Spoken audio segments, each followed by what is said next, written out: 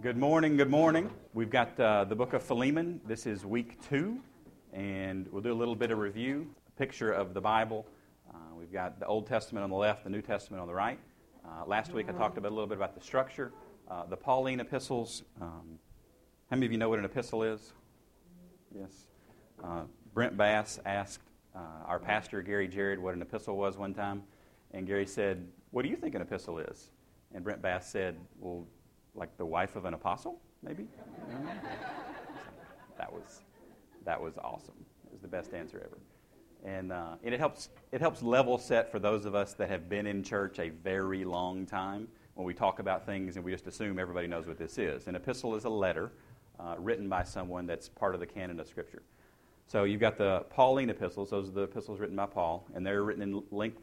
And they're in order of descending length, starting with Romans, ending with Philemon. So Philemon is the shortest of the group. He wrote Philemon while he was in prison, and that's important to remember in this story. Next, a little background on the book of Philemon itself. Philemon, it's a bit hard to understand sometimes because Philemon is both the main character of the book and the name of the book. So Philemon, the man, owned a slave named Onesimus. And Onesimus, we're not sure what he did. We have no idea what the problem was, but he ran away at some point. And he ran away to a very specific city. And I talked about that last week. Does anybody remember the city that he ran away to? Rome, yes. He ran away to Rome. Now, there's a reason he ran away to Rome, because he could lose his identity in Rome. In Rome at this time, there were about 800,000 people, which was just an extraordinarily large city for this time. So 800,000 people. If you're a slave, you could easily go off the grid, so to speak. Probably wasn't much of a grid at that point, but you could certainly go under the grid probably. But he ran away. He finds the Apostle Paul at some point and becomes converted to Christianity. Paul leads Onesimus to Christ, as we find out later on in the letter. And a couple of interesting things theologically that we'll get to in the next few weeks, but we find out that what happened before you met Christ still has to be dealt with after you met Christ. And it's a hard lesson to learn at times, but the point is still there. So Paul, understanding the value of relationships and reconciliation, sends Onesimus back to his owner, Philemon, with a letter. And the letter that's in Onesimus' hands is the book of Philemon. And the goal there is to be reconciled, because relationships are that important. So this was a real problem for Philemon.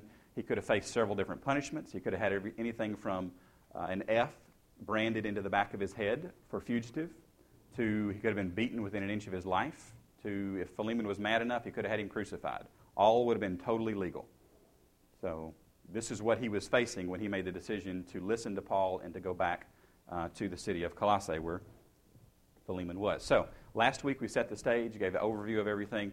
Today, we're framing the favor. Paul's going to ask Philemon to do something, and today we're looking at the way he approaches that. And there's a lot of lessons to be learned here from if you want to get somebody to do something, there's a great example in the book of Philemon. So next week we'll look for actually what Paul asks Philemon to do. Then we talk about how optimistic Paul is about Philemon's obedience, and then we'll move into finishing up the letter and kind of some moral overviews of the whole story. So, a couple names to know as we go through. Paul is the author of this letter, and he's currently in prison in Rome, in house arrest. And Philemon is the main recipient of this letter. He's the guy that's receiving the letter on behalf of Onesimus. He's the owner. Jesus Christ shows up. Again, I said it last week, if you leave Jesus out of a Sunday school lesson, we've wasted our time. So, got to talk about Jesus. And then Onesimus, he's the slave that ran away from Philemon that has returned. So, a lot of different dynamics going on. This is significantly different than a culture that we are used to. So this is one of the reasons that we'll be doing this type of review each week, just to kind of get us back in that mindset, because none of us own slaves. None of us understands that culture. So we need a little bit of review. So I want to read the entire epistle of Philemon, and need somebody to do that. So what I want you to do is, if you want to read the Philemon for us this morning, stand up, say your name, say the version that you're reading from, and then let her rip. Who wants to do it? Amen. Way to go. Give him a hand there. Oh, come on now. Let's not get crazy. So, as you heard Stuart read through this letter, do you get the feeling that Paul was throwing his weight around? He was bossing Philemon around, and he was telling him exactly what he had to do, and you're going to do it, or I'm going to come and smack you around. And is that not what he was doing? No, not at all. He's asking for a favor here. He's asking Philemon to do what Jesus Christ taught all through his ministry, this idea of reconciliation. So, and one of the reasons that Paul is doing this is that he's actually friends with both sides. He's friends with Philemon, and he's friends with Onesimus. And all of us have been in the position at some point where you got two friends, and they are really ticked off at each other. And you're still in communication with both of them, right? And you've got to walk this line in between, and you go, well, I can't really show favoritism here or favoritism. And it doesn't even matter who's right, because who's right's not the issue. Reconciliation is the issue. So this is this line that Paul is walking when he goes through. So today we're looking at verses 4, 5, 6, and 7. And so let's look at verse 4.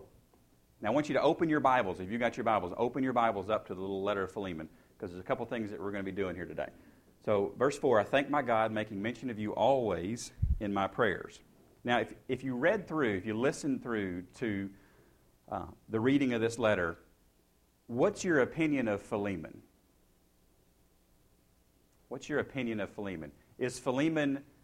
Would Philemon's life be characterized by a life of obedience or disobedience? Showing hospitality or not showing hospitality? Which one do you think?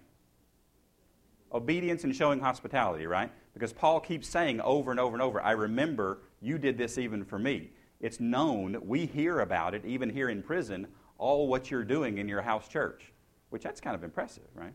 So my question then is, if this is a quote-unquote good guy, he's doing the right things, why is Paul praying for somebody like Philemon? I mean, shouldn't we use our prayers on somebody that needs it more? You're shaking your head vigorously over there, Vicki. Tell me why.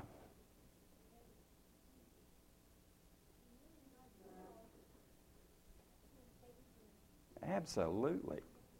Yeah, I mean, you are an example that Jesus Christ is proud of, and you're a target. That's what's going on. And another point here, none of us can do, this is a blank in your notes, none of us can do anything good on our own, right? Even if we have a history of demonstrated obedience to Christ, that does not guarantee that we're going to continue that tomorrow. We still need help. I need help. I've been a Christian since 1984. I need help today to not make Jesus look bad today. Probably I need help before 10 o'clock to not make Jesus look bad. Thank you, Barry. I appreciate that. Always a blessing, brother. Always a blessing. So, next question up there. Paul thanks God for Philemon. Got a question. Why is it important that we become people of gratitude? People thankful for what God has done. Why is gratitude important?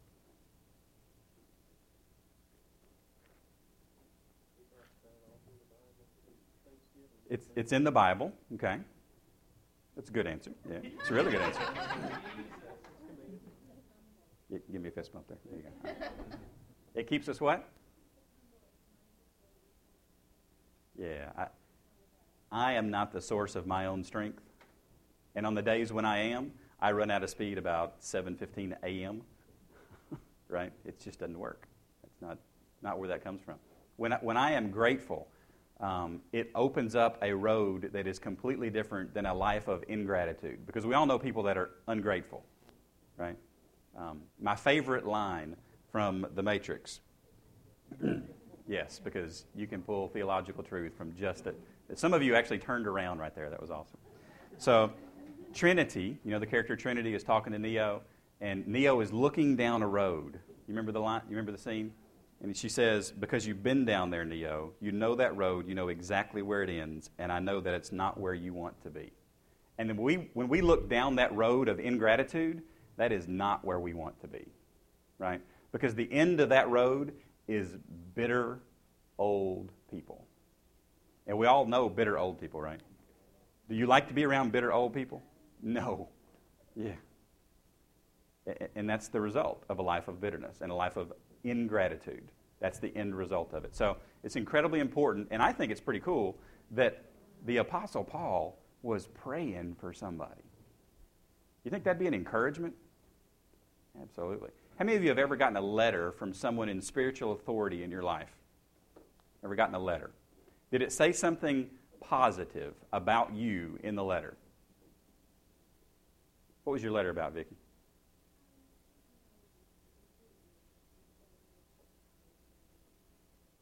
Encouraging letters. How'd that make you feel when you got a letter from somebody that you looked up to in the faith?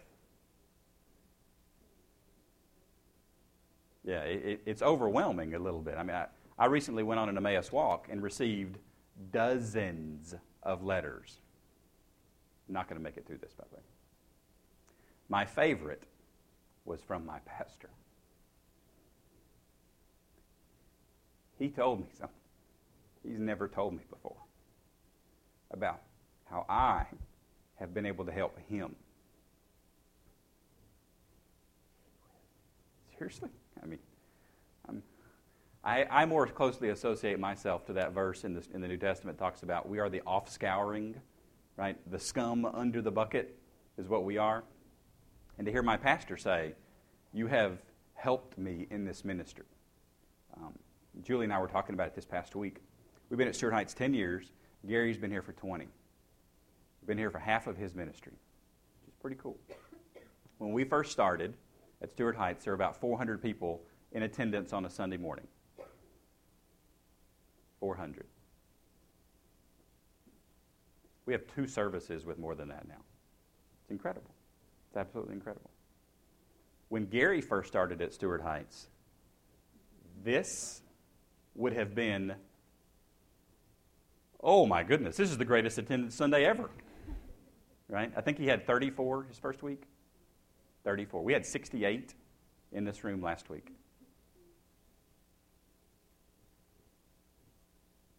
And to hear him say that I've helped him, it's amazing. It's a great encouragement. So Philemon is getting what? He's getting built up at this point, right? He's getting built up. So, verse 5. What's Paul say next? It says, hearing of your love and faith, which you have toward the Lord Jesus and toward all the saints. Now, something that I have skipped a little bit so far is the meaning behind some of the names, right? I hadn't really got into that. So Philemon, now you really don't have to be a Greek scholar here to figure this one out, but if you look at the first 5 letters of his name, what does it kind of look like? Phileo, Philadelphia, right? We understand this word. There's several different Greek words for love. There's storge, which is familial love. This is my love for my parents and my love for my children. There is agape, which is God-like love. It's love regardless of what you do. I'm going to love you. The Old Testament concept of this is chesed, which is God's grace and goodness. It just chases you down, and it's going to get you. It's this gorgeous picture of the pursuit of God. And in the New Testament, there's this other concept called phileo, which is just brotherly, friendly love. Right? And in the South, we have a culture of politeness, right? Where you smile. How are you doing today? I'm fine. No, you're not. You're lying. Right? But we say that because we're polite. And some people in the South confuse politeness with phileo. They're not the same thing. Phileo is I actually care how you're doing. And if you're having a problem, I'm going to show brotherly love and be there for you. Phileo is bringing meals to each other. Phileo is praying for each other. Phileo is doing life together. Philemon's name means beloved. It means friend. It means loved one. It's the noun form of the verb of this Greek word. So, knowing Paul and his penchant for wordplay, what do you think the Greek word for love is in this verse? I've got 2 options for you on the page. I've got phileo and agape, right? How many of you think it's phileo? Really? I didn't do a good job selling that. How many of you think it's agape? How many of you have no idea? It's actually agape. It's agape. Because this is the type of guy Philemon was. Philemon was an agape lover. Philemon cared more about the other person's needs than his own. This was his track record. This was his history. And it's interesting to note that this is the word that Paul would use about him. Now, a lot of times in my own life, if somebody's trying to get me to do something for them, you need a favor. There's a couple, and I'm going to show my cards here today, okay? And I recognize that I'm opening myself up to all kinds of favors because I'm telling you how to get me to do a favor for you, all right? Julie's taking notes now. I value several principles very highly in my life. Consistency is one of those. I want to be very consistent in the way that I approach things and in the way that I react to things throughout the course of my life. I don't want 5 years ago to be significantly different than 5 years from now. I want to be consistent in my behavior. So, if you come to me and say, Jim, I know that in the past you have done this for so-and-so. Would you do this for me? And you just hold me up into consistency right there. You backed me into the corner and you went, checkmate. Like, dang it, but you have to do that. And what Paul's doing here is he's reminding Philemon of the consistency that he's had in the past. Right? Because sometimes when we're reminded of how we've behaved in the past, it helps us behave that same way in the future. And we do this with our kids all the time. Why can't you behave like you did 10 minutes ago? Anybody ever said that? Or 5 minutes ago? I don't know. Because it changes just like that. So, all kinds of things here. Now, if any of you have read any commentaries on this book, one of the things that gets a lot of publicity, a lot of ink time on the page, is the order of the words love and faith. So, in Baptist theology, we believe in the verbal inspiration of the Scriptures. And there's several implications from that. The verbal inspiration. So, God breathed out the Scriptures. We, here at Stuart Heights, also believe in the plenary inspiration of Scripture, that God breathed out the specific words that He wanted in the Scripture. It wasn't just love one another and then John wrote the book of John. No, it was, in the beginning was the Word. In the beginning was the Word. And the Word was with God. And the Word was with God. Plenary. Exact, specific words. So, if you believe in the verbal plenary inspiration of Scripture, you have to believe in the order that the way things show up. Now, theologically, love and faith. So let's talk about this. It's a pretty deep concept, and I don't generally go into this kind of theological philosophy in Sunday school, but we'll go there today. So hearing of your love and faith. So chicken and the egg question. Which comes first, love or faith? Which do you have for Jesus Christ first? Love or faith? Love. Barry says love. Anybody want to argue with Barry? Faith? Love because He first loved us. Okay. Takes faith to initiate the relationship. Okay. Go for it. Go for it. Oh, okay. That's the substance of your argument. Okay. All right. Hang on just a sec. This is Jim. Well, Boker Tov. Boker Tov. How are you doing? I'm well. How are you doing? I'm doing well. I'm sorry I didn't call earlier. Well, that's okay. We know you're a slacker. Helping somebody. I got you live in front of Sunday school here. So we got a theological question I need you to weigh in on, okay?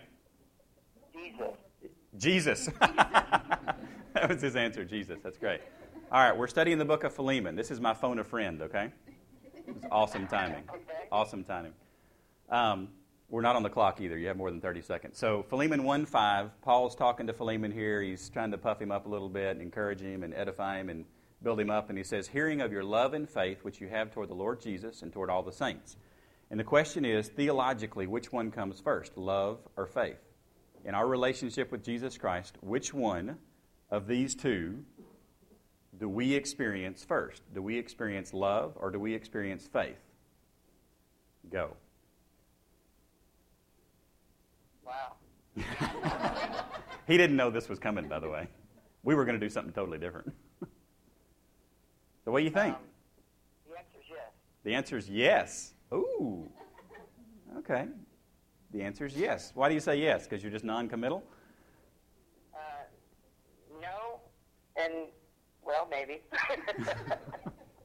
When I think it through, and I don't want to spend a lot of time wasting the time here in the class. But you're good. Discussion is never wasted time, Terry. Especially when you can do it across like 6,000 miles or something, wherever it is. Do what? That's okay. We love you. We're snickering in the background, but it's okay. So you're not sure? You're not sure which one? No, not really. Okay. Well, that's fine. So my phone a friend just lost me $1 million is the answer there. Barry Cole said love. Well, then I go with faith. I love it. I love it. That's awesome. All right, man. Hey, we're going to have a prayer time for you here in a couple of minutes, okay? Thank you very much. Hey, we're going to give you 30 seconds. Tell us what to pray for. Pray especially. I got some serious meetings this week with some organization, and there's the people that I told you to pray about, I will be meeting individually with this week. So I'm looking for a good opportunity to witness to them. Awesome. This has been cool, man. We love you and we miss you, okay? Yeah, I miss everybody there, too. Be safe, brother. We love you, man. Everything. All right, see you soon, bud. Bye. All right, bye. That was cool, wasn't it? Terry's in Israel, by the way, if you're not sure where he's at. So we got the definitive word from Israel of yes. So I'm going to default to the Holy Land. I personally think the definitive answer, the right answer, is faith.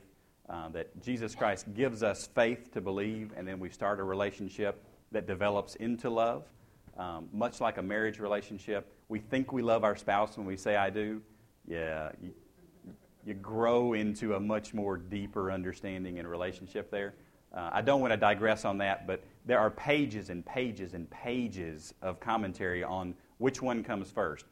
Most of the commentary that say that faith should come first actually use this verse as proof that the Bible has errors. Yeah. I'm reading through my commentaries going, what? What? I'm throwing this thing away. Are you kidding me? The Bible didn't have errors, and if it did, this certainly wouldn't be a proof of that. I mean, just blows my mind what folks will try to stretch and twist to contort to the fact, to try to get to, the Scripture has problems. It doesn't. If we settle that, then a lot of other things get easier. So, running out of time here, we'll speed up just a little bit. Question number 2, do you have a hard time loving all the saints? And everybody said, yes. Why do we have a hard time loving all the saints? Say that again, Justin. That was great. Because they're not me, right? I love me more than anything else. That's just the way this works. Right? Yeah, we have problems with this. Apparently, Philemon had a pretty good grip on this. He had heard, Paul had heard in prison of the love that Philemon had toward all the saints, which, granted, it was a smaller population then. I get that, right? But still, it's pretty cool. So, verse 6, that the sharing of your faith may become effective by the acknowledgement of every good thing which is in you in Christ Jesus. So, quick question, if you're looking at your copy of the Scripture, verse 6, does your copy of the Scripture have a different word than sharing in verse 6? What's it have? That's later in the verse, but fellowship is one.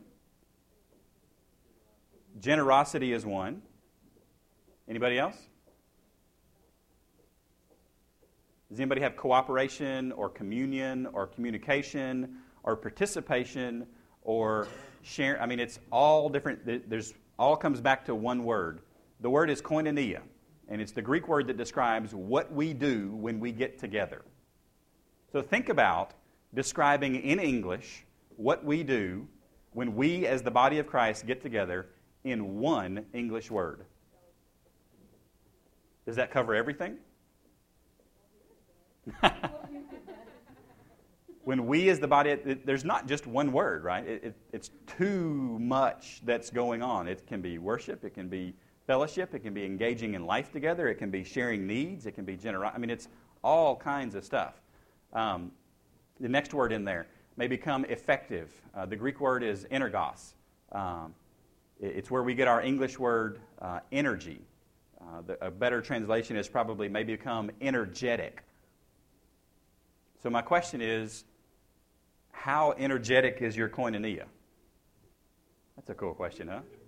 How energetic is your koinonia? Not is it present, because you're here, so you have some level of koinonia. You have some level of doing life together as the body of Christ. But how energetic is it? Right? I'm running the PowerPoint this morning off of a laptop. And the laptop is plugged into an outlet. And I can unplug the outlet, and the laptop will continue to run for a while. And at some point, the laptop will shut down because it has been disconnected from the source. Right? You've all heard this example before? Yes, of course, because I tell it about once a month. Yeah, that's why. So how energetic? The laptop cannot do certain things unplugged from the wall because it requires too much power to do those things. Same thing with our life. When we become disconnected from the relationship with the Father, we cannot do certain things. It's just the way God made us.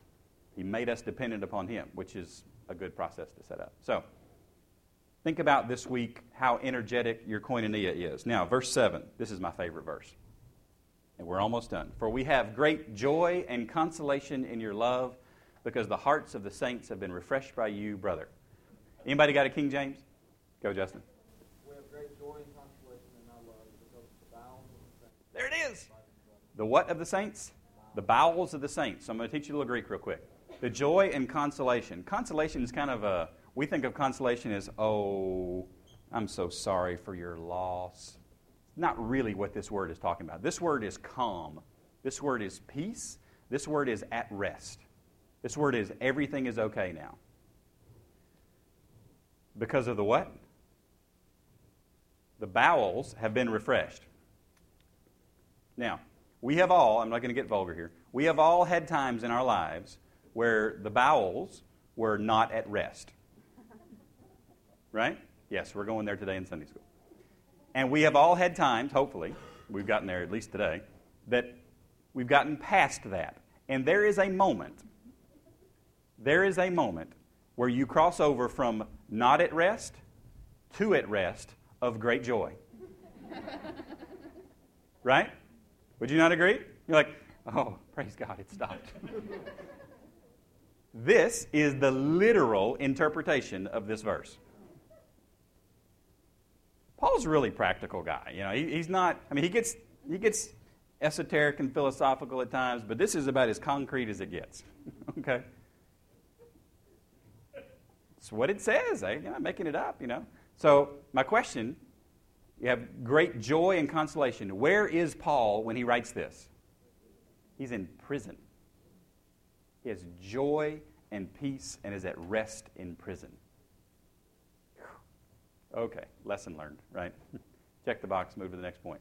So, the next question is, have you ever been cold and hungry and then had someone suddenly refresh you? And my answer is yes. January 29th of this year. Anybody remember what happened on January 29th of this year? Anybody remember? The snowstorm. Yes. I don't have time to tell the whole story, but I'll do an abbreviated version. I'm on Hickson Pike. I'm in my 1977 black F-100, right? It's good stuff. Except there's nothing in the bed of the truck, right? Pickup trucks with nothing in the bed do not work well on icy roads. This I learned on January 29th. I waited too long to leave work to go home. So what happened to me is that I'm driving down Hickson Pike. I had just passed the school zone for Bright School, and I'm looking at the hill, and I'm going, we're not getting up that hill. So I had the genius idea to try to go up, what's the road to the left there? Altamont. This is me without my wife in the car, okay? Altamont, I think, is actually a steeper hill. But it was straight, and I somehow thought that would make a difference. So I get a run and go, and I'm at 40 miles an hour doing all I can do, started up Altamont. And I got halfway up Altamont. And then started sliding backward down Altamont. And you know, Altamont tees into Hickson Pike, right? So out I come. I'm looking at the speedometer. I didn't actually know that the speedometer registers how fast you're going in reverse. It does. I was going somewhere between 20 and 25 when my back tires hit Hickson Pike.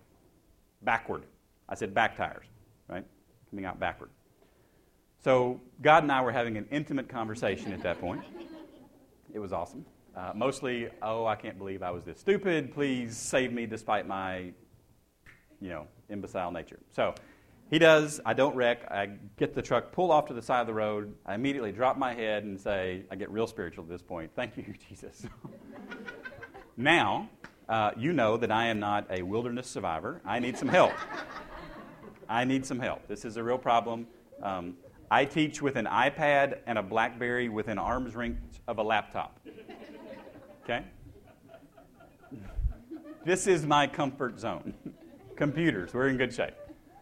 So, God, I need some help. I need you to get me out of this. I got nothing, maybe Justin knows where I'm at. That would be great. So, literally, I open my eyes and I look up and I see this figure 100 yards away walking like this. And I immediately, and these guys got a towel wrapped around his head. And I immediately drop my head again. Lord, I'm sorry I wasn't more specific. I kid you not. That's what I prayed. And I'm thinking, seriously, you're going to do this? I mean, this guy's going to hack me up into 12 pieces, and they're never going to find me, and, Julie's going to be rich, and, this is just not going to go well. So this guy's walking, and he gets about 20 feet or so from the truck, and he starts doing this number. And I'm going, oh, my gosh, he's not only not going to help, he's crazy, too. And this guy's crazy. He walks right, and I'm kind of freaking out at this point. Because I don't have anything. I've got a laptop in my bag. What am I going to do with a laptop? I can beat him over the head with it. I'm like, I'm going to be in trouble. So he puts his hand on the truck door. The same time he puts his hand on his truck door, he puts his hand on the bottom of the towel, and he opens both at the same time. I don't know who this is yet. I don't have a clue. He's opened my truck door. He grins real big. You know who it is? It's Brent Bass. Brent's car had gotten stuck about a half a mile down the road, and he was walking home because Brent lived a mile from where we were.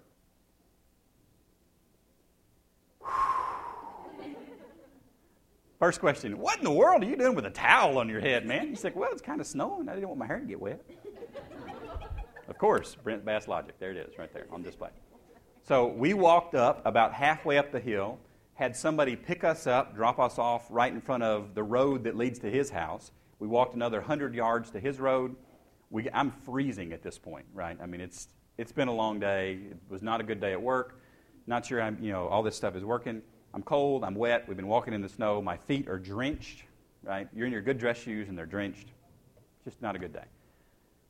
Go along, get to Brent's house. We get in this car. He drives me to my house because he actually knows what he's doing in the snow, which is great. I open the door, and I will never forget this moment as long as I live. Now, there had been several power flickerings during that time, and my wife, as soon as she even thinks the power flickers, we break out the what? We break out the candles, baby, because we are not going to be in the dark. So she breaks out these candles, and I don't know about your wife, but my wife has these scented candles, right? Lily of the Valley, Blossom, Spring Meadow. And I'm like, I don't know how that works. But these actually weren't offensive. It was great. The house was probably 75 degrees. She had the heat cranked up. I mean, it was just wonderful. And there was a big pot of soup on the stove. It smelled great. It felt great. I opened the door. There's my wife, arms wide open, grabs me, hugs me, kisses me. And I remember going, this is the greatest feeling ever. Everything was refreshed all at once. So when I read this verse, everything is refreshed. Everything got made right. Everything was okay. It's a beautiful, beautiful thing because we get to do this for one another. So the question there this week, who have you known that could consistently be described as refreshing the hearts of the saints? Part of your homework this week is to go find that person and tell them thank you. Another part of your homework is to pray for that person at your tables when you fill out your prayer request sheet right now. So that's the lesson. That's my best transition into the close. That's where we're at. The breakfast bucket has gone around. Make sure you got that. The sign-up sheet for Interfaith Hospitality. Make sure we're looking at that. Prayer requests at your tables. And we'll pick up next week with the actual asking of the favor that Paul's got for Philemon. Thanks, guys.